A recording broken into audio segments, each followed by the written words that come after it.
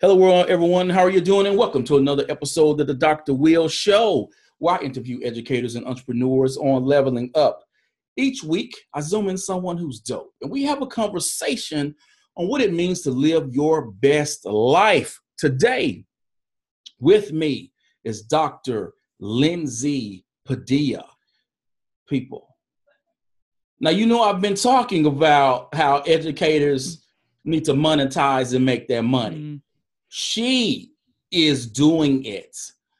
Came across my feed on Twitter. And once I started checking her out, and Academics Means Business, and I checked out her podcast, I was like, who is this person and how can I get her on my show? And so I reached out and she said yes. And today is going to be a great conversation. Again, she is the founder and host of Academics Mean Business, and we're going to get into that in this podcast. So we're going to be talking about her entrepreneurial journey, her podcast, what she's doing as an entrepreneur, and hopefully that will inspire you to take that first step to monetize your talents and stop giving away your genius for free. So for those who will be watching on YouTube in the future and listening on iTunes and SoundCloud, Dr. Lindsay, will you please introduce yourself? Hi, everybody. Oh, this is so fun. Hi, everyone. I left academia 2 years ago, walked away from my full-time tenure track position teaching sociology at a community college in Northern California.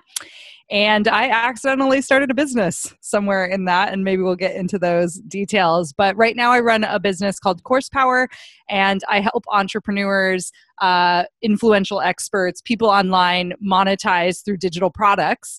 And I help them teach better, which, we know how to do in this space, and they need a lot of help. So there's room for more of us out there. But yeah, I basically help them turn their content, their processes into consumable, digital experiences, because we all know, Dr. Will included, that, online teaching is very different than in-person teaching, but there's also a skill set to that a lot of these entrepreneurs don't know. So that's what I've built my business around, and that's a little bit about how I got here. Awesome. So let's talk about your journey. Yeah. When did you notice that there was something missing in your life and your career that you said, I'm walking away from what normally people are saying, this is the golden ticket? This is it. Yeah. Yeah. Yeah. It's what a great question. And it's one of those things where I think it's like compounded, decisions or experiences that then the moment of deciding, it feels like it just happened in that moment. I'll be honest, I got my, I've completed my dissertation, defended my dissertation, my first semester in my full-time position. So that fall, I was wrapping up my dissertation and defending it. And I had spent the last 30 years in education at some point, right? Starting from when I was in kindergarten all the way up to me getting a teaching credential, going on to grad school and getting a master's in sociology, and then deciding to get an EDD in international multicultural education. So I just always did school. And the other side of the dissertation, for those of you who have written it, know that like there is this kind of sadness of like, oh, now what am I going to do? Yes. Yeah. And so I found this weird space where I had created this writing practice in the morning because I was also teaching at the time. And so this is going to sound funny, but I started working out and like getting healthy. And it actually was through a multi-level marketing company, or, a network marketing company is sometimes what they're called. And so what that experience showed me was that I was missing I was missing the self-care that we tend to put to the side in academia, all of us like type A kind of achievers. And I'll be honest, I'm missing it again, but that's another conversation. But I started to take care of myself, and it happened through a multi-level marketing company. And basically what happened is like, oh, I'm good at this. I feel awesome. I would love to help other people feel as awesome as I do. And, I was making, an extra $1,000 a month. And it was something I never thought I would need to do or want to do, because I think I again, like pursuing that like teaching position, that holy grail like job, like once you get it, you're like, okay, so that's it. And then, the room for growth and adding into your income, at least in academic circles, was very like, oh, real estate investment, or, that kind of thing. Or like, how are you funding your retirement? Or like, what's your union doing for you? And that was it. And I was just like, okay. And then it was just like, we make it work. And so when I had this extra $1,000, it was like, oh, people are making money online, and this is actually kind of fun. And that was the beginning of me recognizing that, that my salary wasn't enough, I guess. I was also on the union. I was like a head negotiator at one of my schools, and then involved at the campus that I was tenure track. And there's something, it's tough every year going back to the admin begging for like 1%, and when you start to make your own money, you're like, it starts to hit you and you start to see it in a different way. And you're like, oh, like, what if I controlled it? And instead of asking other people for how can I like increase or take on those extra stipends, which we all know never covers what the amount of work is, right? Mm-hmm. So I think academics have these like limited choices when it comes to adding income streams. And I was really also looking at, the typical language out there of like, oh, how can you have a budget so you can da-da-da? And that's always like removing things. And it's like, what if you grow the things? Mm-hmm. And so that was the beginning for me. And then like a series of little shifts happened along the way where I realized, oh, I don't want to sell someone else's products. And then I started shifting into kind of realizing I could sell my own stuff. And I say I accidentally started a business because I don't think it was, even in those moments when I was doing the multi-level marketing, that I ever thought I would leave. But once you start to value your time in a different way, like exchanging dollars for hours in some sense, my mindset shifted a little bit.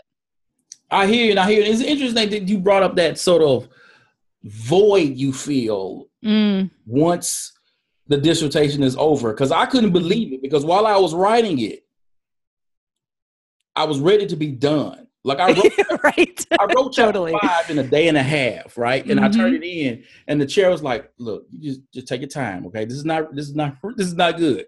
Take your time with it." But I was like, "Look, I need this out of my life, okay? I just need this out of my life." And so I spent another week on it, and I turned it in, and then she was like, "Okay, we're good. Now let's send this to the committee."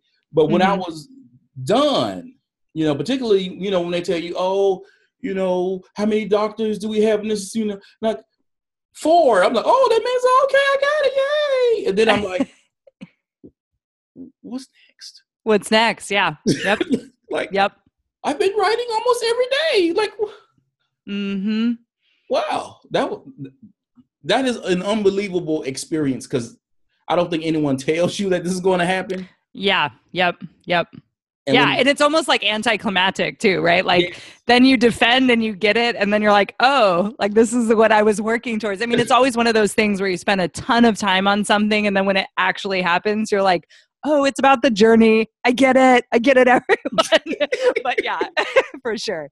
It was awesome. Awesome. So people, hopefully you're still with me. I know that we kind of jumped the shark a little bit, but how did you find your purpose, and how did you turn that into a business? I mean, I feel like I'm even more landing on it a little bit. So I'll be one of the first people to say that, like, sometimes that purpose might feel fleeting, and taking some of those actions makes you realize what it really is. And I'll also be honest and say that, I always felt that teaching was my deep like purpose, that was my vocation. And so what's happened is, it hasn't changed too much. I do feel like business has showed me what my gifts really are and how they can be best, utilized, and that in an institution that wasn't exactly what was happening. I had a lot of freedom, and I think that's why, I became a professor, was to have a lot of that freedom. But there were some things that felt like I wasn't fully in control, and that at any moment, they could take away my healthcare, or, and we're noticing this left and right, that there is a lot out of our hands, even though it's a very comfortable job that a lot of people deserve. Like everyone deserves healthcare and everyone deserves like employment that is stable. So yeah, part of me felt a little guilty in that and like deciding to leave, but the purpose felt bigger than the impact I was going to make every semester in a classroom. And so turning that into a business, it was like, and that I think I've stepped even more to. Well, like it's more into, I'm stepping into a bigger version of who I was, you know, even when I first started my business. It felt like I was just kind of taking a leap of faith a little bit of like, this is something and I feel called to do it. And it may not be what everyone thinks I should do, but then even that people surprised me. I thought my colleagues would judge me. I thought my family would be like, what are you doing? Like, this is what you worked for. And in fact, they were like, oh my gosh, go for it. Like, you know, you figured it out. Like, that's what lots of people said. So I had that extra push, kick out the door. And I think turning it into a business, I mean, in those early stages, I thought I was going to do health coaching. And I really did love it. And that was what I was positioning myself as after I decided not to sell that product. And you know what? Sometimes you need other people to reflect back to you how you can best help people. And I was at my first business conference ever. And I was sitting next to actually, you know, who many would say would be an influencer. She has a lot of courses on blogging and Pinterest, and her revenue is awesome, definitely in the 7 figures. So this was this, you know, amazing business owner I was sitting next to at a lunch, and she had mentioned that she wished people just finished her Pinterest course. Like, man, I made this amazing course. It totally works. Like, how can I just get them to do the work? And so I just asked her some questions about teaching online because I'd been doing that my entire teaching career. I'd always had online courses. I kind of loved them. And just like that, she looks me in the eye and she's like, why aren't you telling everyone how to do this? And I was like, wait, what? Like, you mean my 30 years of my life and everything I've studied and what I've been obsessed with forever could be a business? And so it took her saying that to me. Like, and this is, again, somebody who went to school for education, who taught online for like, you know, up to 10 years probably if I went back far enough. And I didn't see that as a business opportunity. I just did what I was doing right before that in making money. So my path might be a little different, but I think if you're considering starting a business, really thinking about like, what are you good at? What do you love? What could you talk forever about? And how can you meet the market, or, you know, how can you meet a need in the world to solve a problem? And there's a business in there if you're solving a problem. And so I think finding my purpose has grown with me, and it's gotten more clear the more action I took in my business, because I don't think you just wake up one day and say, this is what I'm supposed to be doing. It's kind of one of those moments that feels like you trip over it sometimes. And then there's the mindset stuff of like really going like, oh, wow, you know, my purpose may very well be showing other academics like how I did. That's a really big thing. And I could feel how big that was, but I also felt how big it is to help people teach better in these online courses that people are paying thousands of dollars for. You know, they better be teaching that well. So yeah, your purpose kind of grows with you as you really step into your power. And I want to stick with this question a bit, because both on your end, coming from higher ed and where I am in K through 12, all of us enter into this field with the whole idea of teaching and moving students and changing the world and these grandiose ideas. All of us move into that. Yep. And even though you move in and you know, okay, I may cap out at $70,000 a year, but look, you know, this is my money. You know, we're not even, and we know, all of us know what that check look like. But none of us got into the field to make money. No. And so when you think of the idea of let me monetize my talents. Let me monetize what I'm already doing. Because as you mentioned earlier, when you were talking to that influencer, and she said, well, why aren't you doing this? Because this has been your life. Like, this is your skill that you've been doing. What is the process of going from academia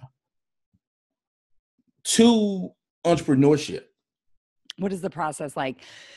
Oh gosh, it's messy. It's messy. And I mean, I think, as an academic, as somebody, who is, doing research and stuff, imposter syndrome is there all the time. I mean, it is there as I'm, stepping into being a CEO. Like, do I know what I'm doing? And then I remind myself, no one knows what they're doing. We're all just trying to figure it out, right? Like, one step at a time.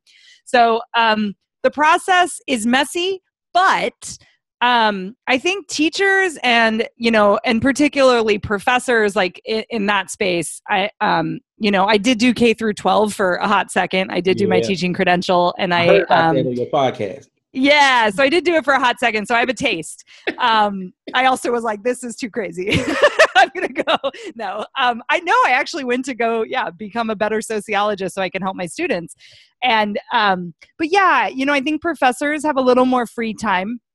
That what I find, and at least in my experience and a lot of the folks I interview too, and I would say probably similarly for K through 12, is some of the free time that we do have, and I say free in air quotes, we actually like give back to the institution in some way, either through our students or through serving, right, the greater good of the institution.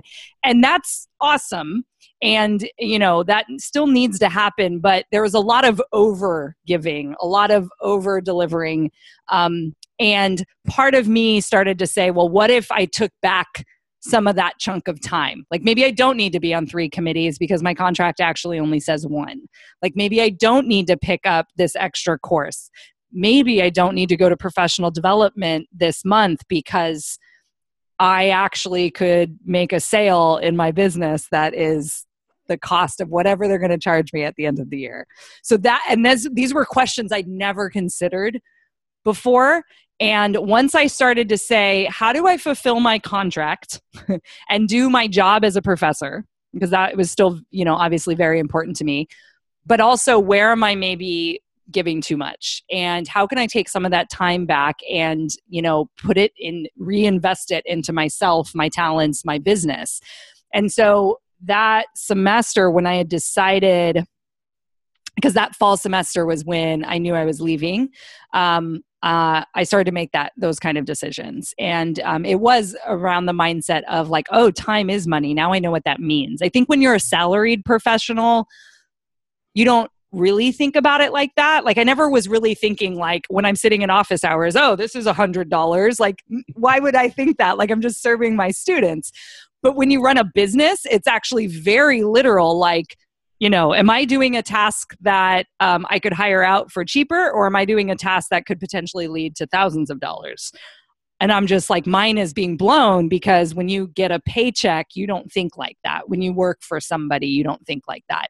And so that was in there too for me. And so I think, that process was really unlearning some of the stuff that I thought around work and labor, right? Mm-hmm. And then also, recognizing, and I think it goes back to this impact piece, and, to speak to how you opened, this is what I think makes teachers and academics and, at all walks of life, educators, amazing entrepreneurs, is because we know what it means to be passionate about something and really care about humans, just literally care about helping others.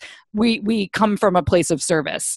So when you put that into entrepreneurship, that really can benefit you, because you can use your passion to fuel you, because we know what that looks like. And then we're disciplined and educated and have a skill set that is really beneficial to entrepreneurship, that I think some people that haven't, didn't choose a profession that served in that way, or for those reasons that it wasn't about the money, it actually can serve you in entrepreneurship.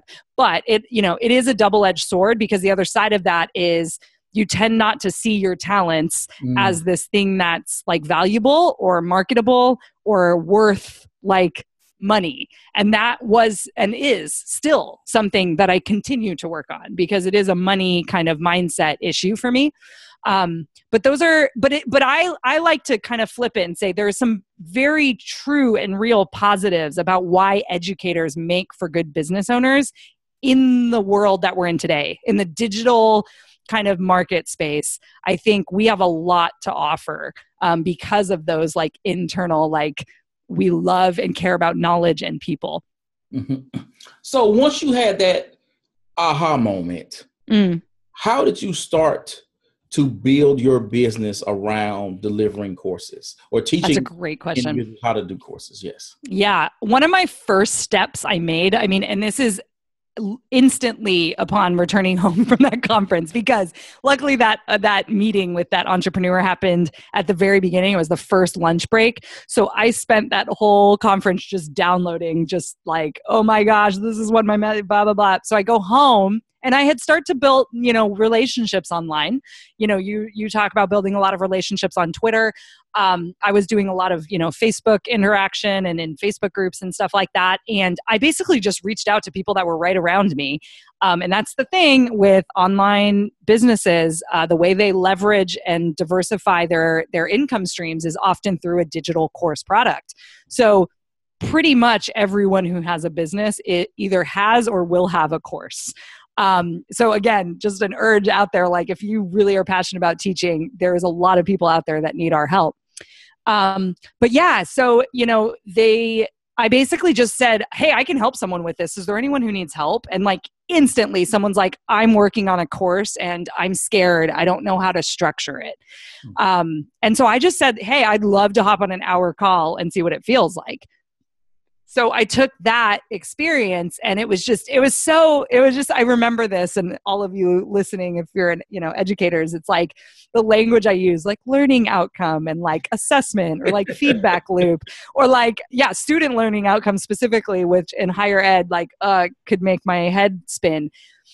All things that people were like, whoa, you're the smartest person ever. And it's like, you just take something that is such an industry inside term and use it in a different industry. I mean, it's helpful to us as educators, but when it comes down from like admin, it's a whole other feeling to it. But go use it in the entrepreneur space. And they're just like, oh my gosh, I never thought about a course like this. And it's like, because no one's teaching you how to teach. Of course you haven't. So it was just instant credibility, basically. Like there's confidence in being able to help someone with a skill that is, practically innate, something that I've just been doing for so long. And so from there, it just kind of snowballed. Like once you get your first client, and that's why it's a great first step, is to just kind of reach out and to say, can I help you with this problem? And like, if you do it for free, and, you can play with that a little bit. It doesn't have to be free, but if you do it in a way that feels awesome, maybe you can do a trade with another entrepreneur. I did a lot of trades early on as well to help me like maybe build my website. I would trade, and I'm getting experience and also working with capital in a different way. Be careful about that, but it's possible. There are people out there that need help, and those early stages, it's a great give and take as you build your business. But you just start getting testimonials. You start helping people in a great way. And then, lo and behold, you have a service, and then you price it, and then you talk about that service, and you start booking people and getting them in the calendar. And then you're booked out, which is a great term to use, but then also helps people go like, oh, wow, she's legit and has this service. And so that's kind of the beginning, and that's like from a very like service-based job, which is what I was doing. There are ways though also to start with like digital products and info products. But the key is to really be like have an audience around you that like knows you. So showing up online and social media in a way that's like, oh, this person knows something and they're teaching me something with their content. Like I'd love to spend $100 for them to solve this problem. But I just started specifically with service-based. So I just wanted to make that clear. But those were some of my first steps. And then the website I threw together really quickly, Squarespace. I mean, we're in such an age, and I say this on my podcast a lot, where it's like really easy to start a business. There's not a lot of overhead. There's not a lot that you have to spend on. How can you bring some cash in? And for me, and this is what's cool about having a job like, in education, is we got summers off, we got some holidays and some weekends, and we got some breaks in there, right? And we know when they're coming. If you can, build some extra things in that time, we have a lot more time that is given to us than some of the other 9-to-5 type jobs, right? And so it is a gift for us to be able to, use that time to turn it into a business. It is very possible. So I made a lot of those decisions. That summer was when I built and booked out my like offer. And so I knew heading into fall that it was likely that the end of the semester I was going to be able to walk away. And that's what I was able to do. Wow. Yeah. Ooh, see now, my wife and I have designed a course. Cool. And I just need to add like an intro video and an outro video and then, put it out there. We have been given approval by a local university to offer the course for teachers so they can renew their CEUs, right? So like, awesome. Good marketing thing going on. Mm-hmm. But one of the things that I had to sort of grapple with is, from my academic background, of courses look this way.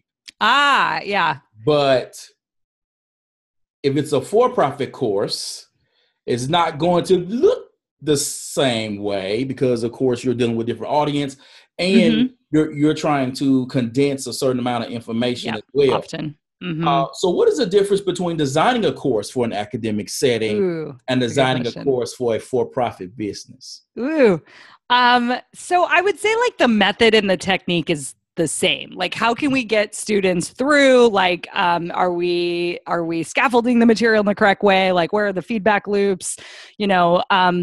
What's the experience like, which I think is missing in a lot of places. But if you've taught online before as an educator, in the public school system, that technique that we bring is awesome.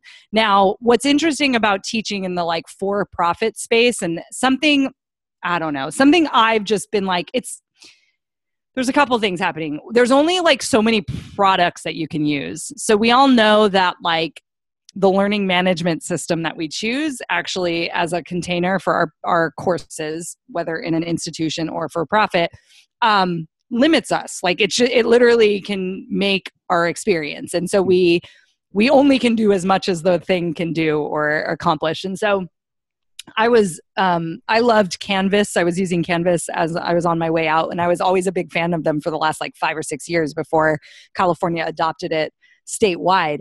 But I loved them versus Moodle or Blackboard, which I wanted to like just murder someone every time I had to sign in.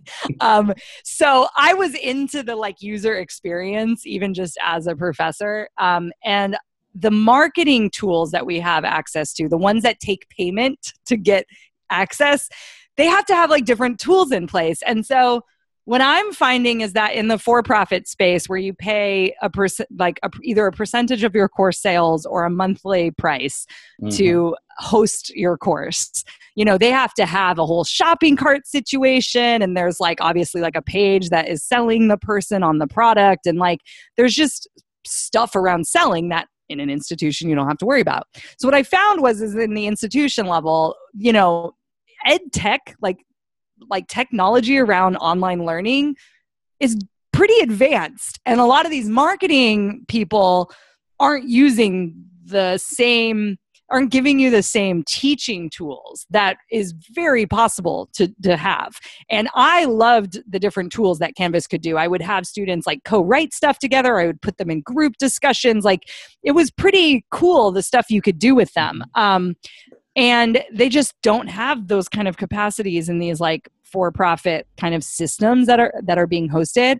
Yeah, you could host something on Canvas's free product, but you have to have the whole like paywall set up in the cart, and like, could someone get access to the course without, paying you first? It just gets a little bit messier. And so, going with one of these like marketing learning management systems is a choice. But I'll say this, now having been in the industry for 2 years, I really love Thinkific as a platform. And they actually totally realize that student success matters, which is also funny. But they're like, we're marketers who created a software and we don't know how to teach. So we actually literally don't know what teaching online looks like. And I was like, yep. And so the tool itself isn't developed to create this like really cool learning experience. So, that's right out the bat is like, that is limiting in like what you can accomplish. But then if you get away from even just the software and you're just thinking about like what you were saying, like the amount of content potentially, like, I think a lot of these people in the for-profit space just are like, oh, I'll just throw a video up and have a worksheet and I'm teaching and I have a course. And to me, like, I think it's becoming more about the experience. And I would still say though that like you thinking about that as a teacher is already miles ahead of the typical person creating a digital course to sell. So I would say that there's less differences than you could think. I mean, there's a lot of freedom. Like obviously I think back to standards and like, we had course outlines at every section of the content that we taught as our subject. And, that was my standard I was to follow, but I had a lot of academic freedom. As a professor, I do get to make a lot of choices about textbook use and, how to get students from point A to point B. So, I don't know if maybe college setting might be a little bit different in K through 12 in that we do have that academic freedom a little bit more. And so it fits a little into what it's like to design a course. But I mean, essentially you get to do whatever you want to do. So it's very flexible. So it's just keeping in mind, I guess, the result that you're promising in the marketing material and the one you get them on the other side. That's always the thing that I'm like paying attention to. Like, what is the transformation you're promising? Because then that's where we get into the selling and the psychology stuff on the front. And that's where as an educator, I'm like, wait, like you're promising this and like your course doesn't get you that. Now that feels out of alignment. That feels out of integrity. So the educator in me, like alarm bells, but that's a constant battle, I think, just in marketing in general. So if we're so focused on the marketing, we're just trying to get people in, it doesn't matter. And then, they just imagine the bell curve is what their course is. I'm just like, you guys have no idea, So I think it's less on the design of the content and more on, I guess the context, which you're bringing up a little bit around what it's like to sell a course. And it's cool that you mentioned the platform to the actual delivery for your course. Mm-hmm. So, my day job is an instructional technologist. So cool. that, I know a lot You've seen it all. learning management systems. Yeah. And I just got my COOL certification in April. And in that, I had to design a course in Canvas. Cool. Now, when we started looking at, okay, on the business end, what are we going to use? We looked at Thinkific, Teachable. I thought about Canvas and Schoology, because our school has adopted Schoology.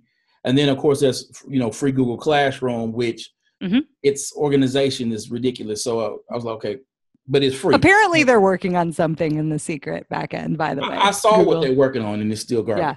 Yeah. So much of their stuff has been garbage. Yeah. But anyway, so that's a whole other conversation. But as you mentioned, when you're trying to go to use some of these established learning management systems that from the educational side, we have the experience with, the problem when using it in that corporate side, as you mentioned, is account creation and money. Because how are you going to take the money?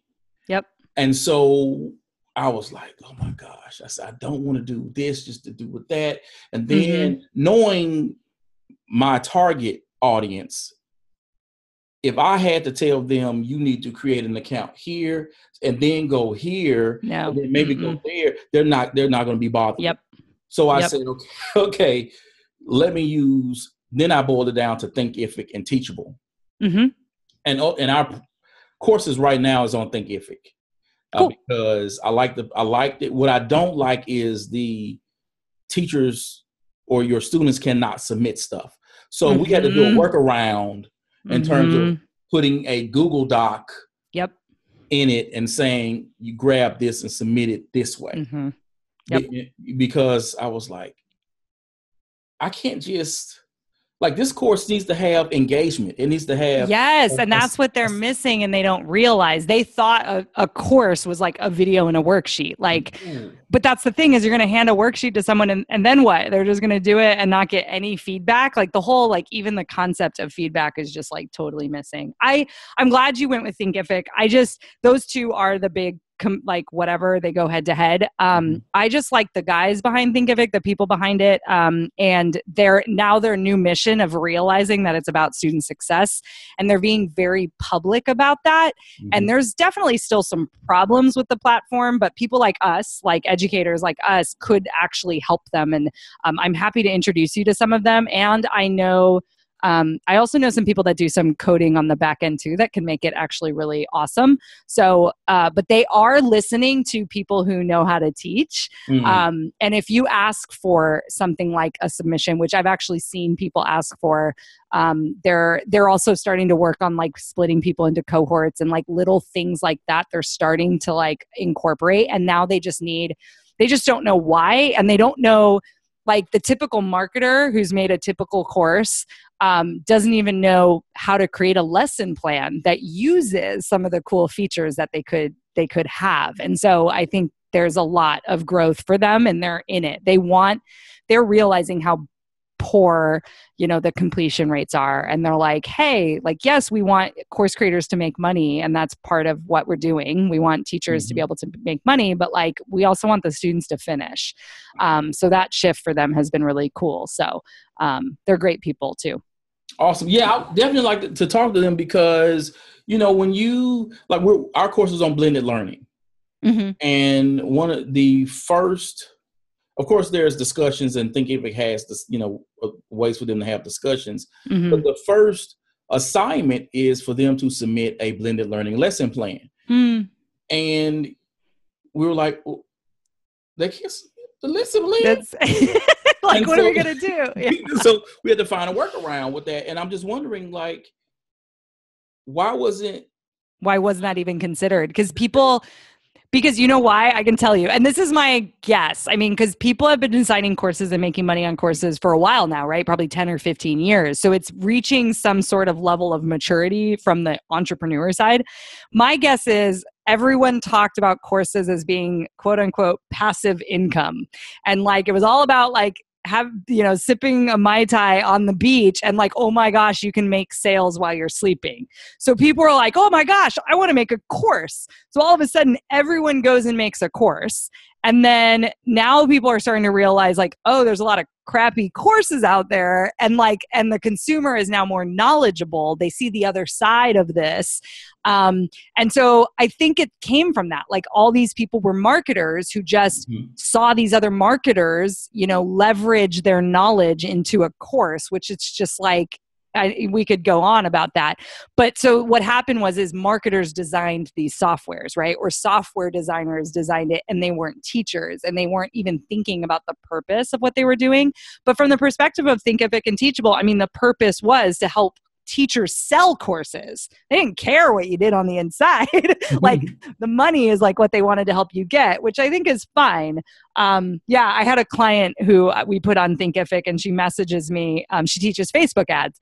She messages me. She's like, can you like reset a question when a student submits an answer? Because they do have like short answer submissions. And I was like, let me go check. And I popped in the back end. I'm like, nope. Which you had to be able to do in our world, because a student would like mess up and their grades are dependent on it, but like, nope, not in Thinkific. So the student wasn't allowed to access the short answer again and like messed up. And so I was like, all right, so you're going to have to create a workflow around this, and you might have to email them. And I'm like, because it's going to happen again. And I'm messaging Thinkific and telling them to fix that, because that's kind of crazy that you can't reset what a student has turned in, because we all know weird stuff happens, and they change their mind, and it depends on how she set up her course too. But anyways, so there's little nuances like that only teachers really know. And so it kind of makes sense, the mind of the person who is designing it, they're not teachers, they're marketers. Awesome. Thank you. You see, you've just helped me create another side hustle in terms of me approaching these companies and saying, I'm an educator. Let me help you design. They're starting to hire people. Yep. This in a way, because I would think that if I were selling a photography course, I would tell people, put together a portfolio. That would be sort of your final. I'm telling you, the teacher doesn't want to read anything. That's the difference. Like, these business owners think that a course means they don't have to do anything. And that's where I'm like, you're not a teacher then. You gave them a textbook. Like, congratulations, you wrote a textbook that has some videos maybe. So I think it's that mindset, though, that they went in going, oh, I don't want to touch it. I don't want to deal with students. And they have this whole way of the way they talk about people who buy products that are lower prices too. It's like, oh, they're just trying to like figure it out, and they don't have any money. And I'm just like, they're trying to do it. They're trying to figure it out. Like, sure, maybe they can't afford your $25,000 a year mastermind, but that doesn't mean that they're not like trying to learn.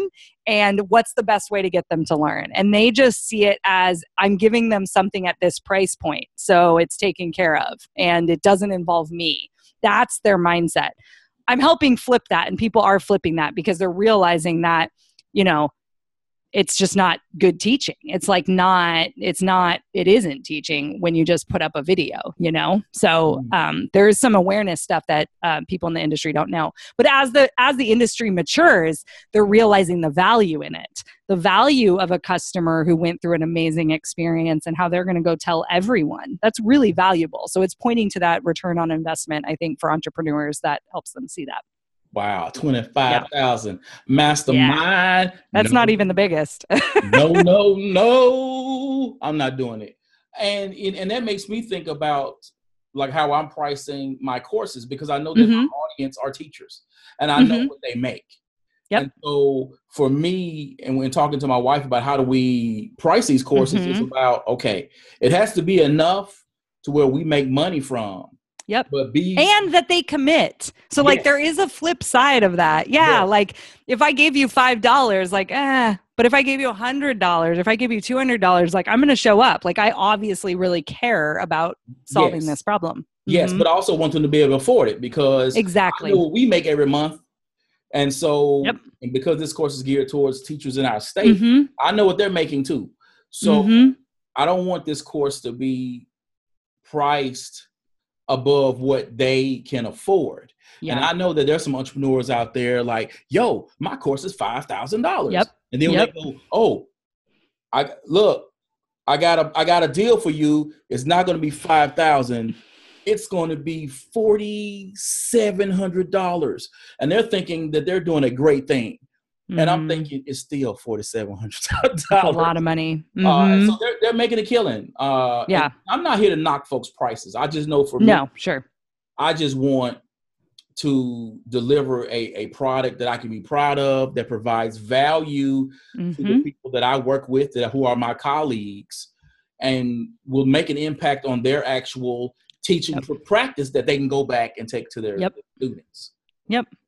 So coming from academia, and of course, how did you learn the business side of entrepreneurship? Now, see, that's what we don't know. Now, that's tough. Right? We just talked about curriculum and design. We know that stuff. But the business piece, lead generation, the whole email list, and invoicing, and taxes, and all contracts, that stuff, right? Contracts. We don't know those things. So how did you learn the business side of entrepreneurship, and what are some of the common mistakes that you see other academics having on the business side? Yeah. So how did I learn it? I got some coaches and I got some courses. So I bought these courses. I never spent $5,000, but I did buy a $2,000 course. And that was one of the first kind of big purchases I made for my business. And I also got a coach pretty early on. And I think that is an advantage of, doing a side hustle, is that if you got your personal finances together and you've kind of handled and got a grasp on how much money is coming in from your, teaching salary, then what I just like remember early on just being like, I'm just going to dump almost everything back in as much as I can, super early on. But it is scary to make some of those decisions about what is the answer. And I think that is probably a whole other podcast episode. But, I made some mistakes here and there too, which I can jump into as well. But like really learning it, I think more than in academia, I think we have a fear of failure, right? Because the big F means you failed. And I think, people who go as far as to, write a dissertation and get a doctorate and all of that, like, there's definitely some internal stuff, internal stuff going on, but and it's tied to external validation by somebody else. So that is like what academia is built on, right? Is there are teachers who are giving you grades, and then there are committees who are deciding whether or not you pass, and there are tenure committees deciding whether or not you get tenure, and there's people hiring you who are deciding whether or not you're good enough. And that language of like, are you good enough, like comes up a lot. And of course, that's almost throughout life, right? Like in everything we do. But in academia, I think it's pretty prominent. So what happened to me early on in business, it was like, am I good enough to be doing business? And like, I didn't get an MBA, and then, or I'd never have, collected money from anyone before. I would want to do it legally. And so my research brain kind of kicked in, and I think, again, makes us really good entrepreneurs where we know how to think critically, right? Which is something that's getting taught less and less in schools. But like when we're on the forefront of it, it's really important, right? And so we know that, so we can kind of seed out what's working and what's not. But I bought a course or two, and I got somebody, paid somebody to guide me through the process who was a couple steps ahead, and they coached me through to make me see what moves to make. And that was really helpful. And I've pretty much had a coach or some version of like a mastermind where I have people a couple steps ahead of me who can tell me what they did and what worked. And that it helps. It helps. And so I learn from others. And that, I think, is a big part of teaching, right? We learn in community, we learn, with each other, and we learn by ourselves, like in our own markers of what our standards are, right? And our research that we do. So it was kind of a combination of all of that. But the resources are out there, and the resources are out there and are free in many cases. But me buying a course it's A to B. I need this answer right now, and this is the solution. And I could go YouTube it, but there's something about signing up for a course for a semester that makes you commit. So I committed, and it's just deciding what you're committing on that really will move the needle forward that I think is tough in business. But I'm learning more by taking action, and that's the difference. And I think I was so scared of failure, the big capital F, because, I was an academic, like you don't mess up, right? Like you're not supposed to, at least. The growth mindset isn't there as much as we would like it in academia. And so learning and recognizing that failing in business wasn't really failure at all, but was just a lesson that we can get in like, oh, this didn't work, and being okay with that. So a lot of personal development happening in running a business for sure. So let's get into academics means business. I enjoy this podcast, people. Yay. It's the name of your podcast, as I mentioned, and you also have a Facebook community that you started. What was the story behind starting your podcast? Who do you interview? And what do you hope your audience learns from your interviews? That's good. I could do a whole podcast episode about the story behind it. The fastest answer is, do you know who Gary Vaynerchuk is? Yes, the curse man. Yeah, the curse man. Yes. Don't love everything he says. I'm not, definitely not not into the hustle or whatever his whole thing is, so take that with a grain of salt. But he's very popular on social media, and he writes about putting out content, and he's built these large companies. Anyways, I saw him at an event and I was able to ask him a question. And so I asked a question. It was basically like, should I go do and, really stand out as this like online course creator for entrepreneurs? And I have this way that I think I could do it. Or I also have this inner feeling that I wish I could help other people that are like me. And he's like, go do that right now. And then he was kind of like, I was like, oh, but it's so easy. Kind of what you're bringing up. Like, it's so easy to sell to entrepreneurs. You don't want to sell the teachers. Like they don't have money or they don't want to buy. And he's like, I'm telling you, it's going to get a lot easier. And that like language was like, oh yeah, I'm evidence of something's happening, right? There's a lot of PhDs running around without jobs. There's a lot of part-time adjuncts that, may never get that job. And then what do they do next? And it's like, oh, I could really help people. And it was just this like overwhelming feeling of like, oh, that's what I'm supposed to be doing. And then even after I took pictures, he took pictures with people and he like shook me and he's like, go do this right now. And so when I got home, I was like, what's the easiest thing I can do? Because I'm not going to just like blow up the business, because this is my income now for both my husband and I, which I know I didn't bring up in the beginning, but we're both doing this. Who was also an academic PhD physics, tenure track community college professor, but no big deal. I was just like, I just want to talk. Oh my gosh, there's more of me. That like, it was just this like, I want to get on the phone with people like Dr. Will. Like, let's hang out and talk about the craziness that is running a business and like knowing what it's like to teach and be an educator and be an academic. Like, I just want to hang out with these people. Oh my gosh, I'm not the only one. And so the podcast was born out of that and just being like, I don't even want to sell anything. I knew it's going to become more, but I just want to talk to them and I just want to be in a Facebook group with them and I just want to hang out. And so it's the story. It's telling the story like you do on your show. Similarly, it's like, how did you make these decisions? Like, what was going through your head? Like, what were you worried about? What were you, what were your biggest fears around doing this? Or like, what have you learned? Like, how can you, and that it just flowed from that. And, I just want people to walk away going, like, as they listen to my podcast, I just want them to be, inspired to know that, they're valuable, that all the work that they've put in is valuable. And sometimes it may feel like if you keep it bottled up in an institution and delivering to, a couple hundred students a semester or a year, that might not feel like enough for you and that's okay. And that, making money isn't a bad thing. It's, again, still something I'm working through. But those kind of things, like, I just want them to know that there's another way, especially if they haven't found their job, or especially if they're, because in academia, there's a lot of, and there probably is in K through 12 too, but there's a lot of abuse, like in so many ways in these departments with other faculty members and things happening. And it's not necessarily the safest place for everybody. And so just to let people know that there are other ways of being as an option, and that their PhD and that they studied some niche, English lit thing or something is okay. Like, there's skills behind that. The only answer isn't just being a professor. And I think in academia, that's a very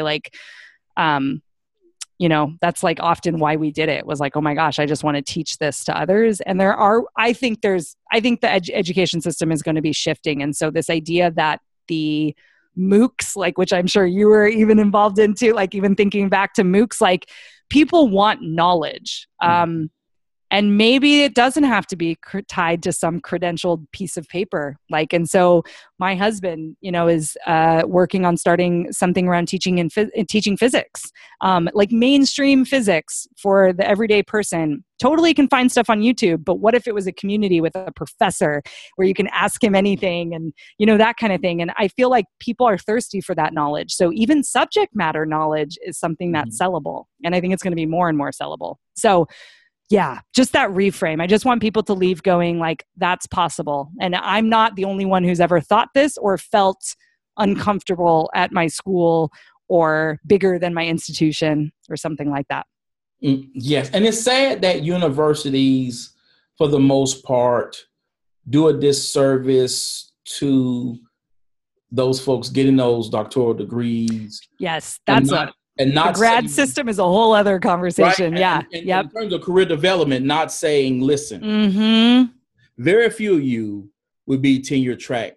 Will make it. Professors. So the vast majority of you need to figure out where to go. Will you work for a for-profit company and use your subject area knowledge with some of these textbook companies and help them create curriculum? Will you start your own business? Will you work for an ed tech company? Will you go into government?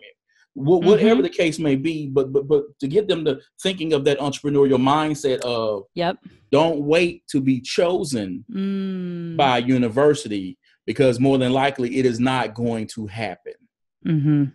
Yep. Yes. Because I remember when I spoke to someone about an adjunct position, and then he gave me the salary for that. And I was like, yeah, part-time lecture teaching is very interesting how they've positioned it. I mean, that's a whole, I specifically am in the community college system in California, which is large, but it's sad because the state schools, they're funded. So, it is the open education system where anyone can go back to school. That's why I wanted to teach there. It was for everybody. And it was all about moving forward and getting an education. And our school, our state was subsidizing that. And California has one of the lower ends of how much it costs per unit to attend. And the state was paying for that. And so what we're seeing happen is, even the school that's supposed to be open access is starting to close doors, and the faculty, strong unions in lots of these places to have a predominant full-time workforce or teacher force.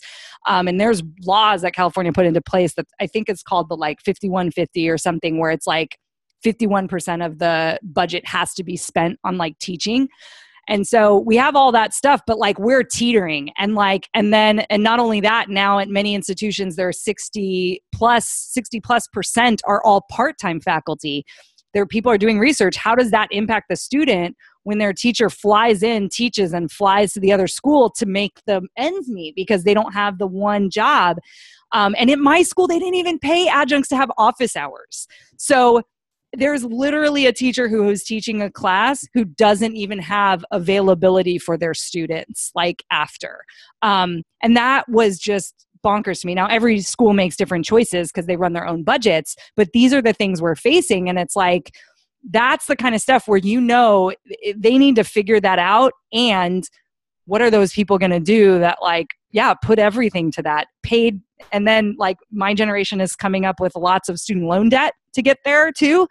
And, and so, if they're not making ends meet and they're, highly educated and they've gone through the school system, in that case, they might have, truckloads of debt on top of being paid what ends up in many cases being minimum wage when you break it out of what they do every day.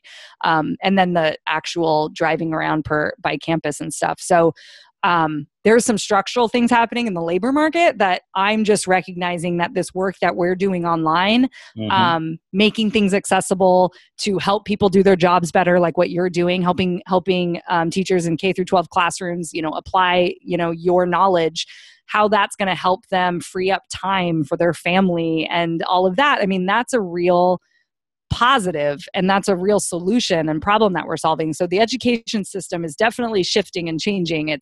It'll be interesting. So I definitely feel like we're on to something here with us being involved in starting our own businesses, because if people are going to start selling, not for-profit college, because that's another whole other podcast that we could talk about. But like, if they're starting to teach online and people are paying them, like, who should be in charge of what that looks like? I think teachers should. So we should be owning that, and getting that business sense. Education has been a business for a long time, whether we want to admit it or not. But yeah, and how can we keep public education? That's like, so can you be making money and start a business and also believe that public education should be open and affordable and all of that? Yes. And so our voices are so important in this national conversation around that. Anyways, that's like a whole side thing, but something I get fired up about. I hear you. So, yeah. Recently I became a member of the AMB Facebook community. Oh yeah. How are you using the community to spread the message of entrepreneurship? That's a really good question. I'm talking with my team a little bit about that, actually, like what is the future of that community? We created it, I want to say in like April. It hasn't been around too long. So my podcast has been around since January of 2018 as we're recording this. And then I think I opened the group in April or May, and started, pushing people to the group on the podcast. And it's been fun. It's in many cases, people feel like that's one of the only places they can post about specific things happening in their academic life and so I want it to be a space where people feel like, only you guys will get this, because yes, I'm running a business and like learning how to do webinars and setting up email campaigns, and like this happened at my institution, and I feel like this is terrible. And then we've also had like support happen where a woman decided not to submit for tenure review. She was at that point. And she's like, the amount of effort it would take me to submit for tenure review when I know I don't want to stay. And so there was this big conversation about, should she do it or not? And she ended up deciding not to. She hasn't like officially left, but she's told the institution that she's pushing back her tenure review. This like strongly worded, cold email from her VP was just like, you have two options. It was like terrible sounding. And she's like, this is what I was just sent. And we're like, man. And so it's that kind of stuff where we're negotiating both worlds, that I just want people to feel like, asking about, how do I pay for healthcare, right? When I used to have amazing healthcare and we decided not to, what am I doing for that? What does that look like? Just being coming from a place of common identity, background, experience, and helping each other build businesses, because I do believe our knowledge is valuable, and credentialed, educated, smart, professional people should be teaching some of the stuff we know, and not leaving it to these people who don't know how to do it. And so it's really important to me. And so I think that I want us to lift each other up. I feel like it's a really important thing.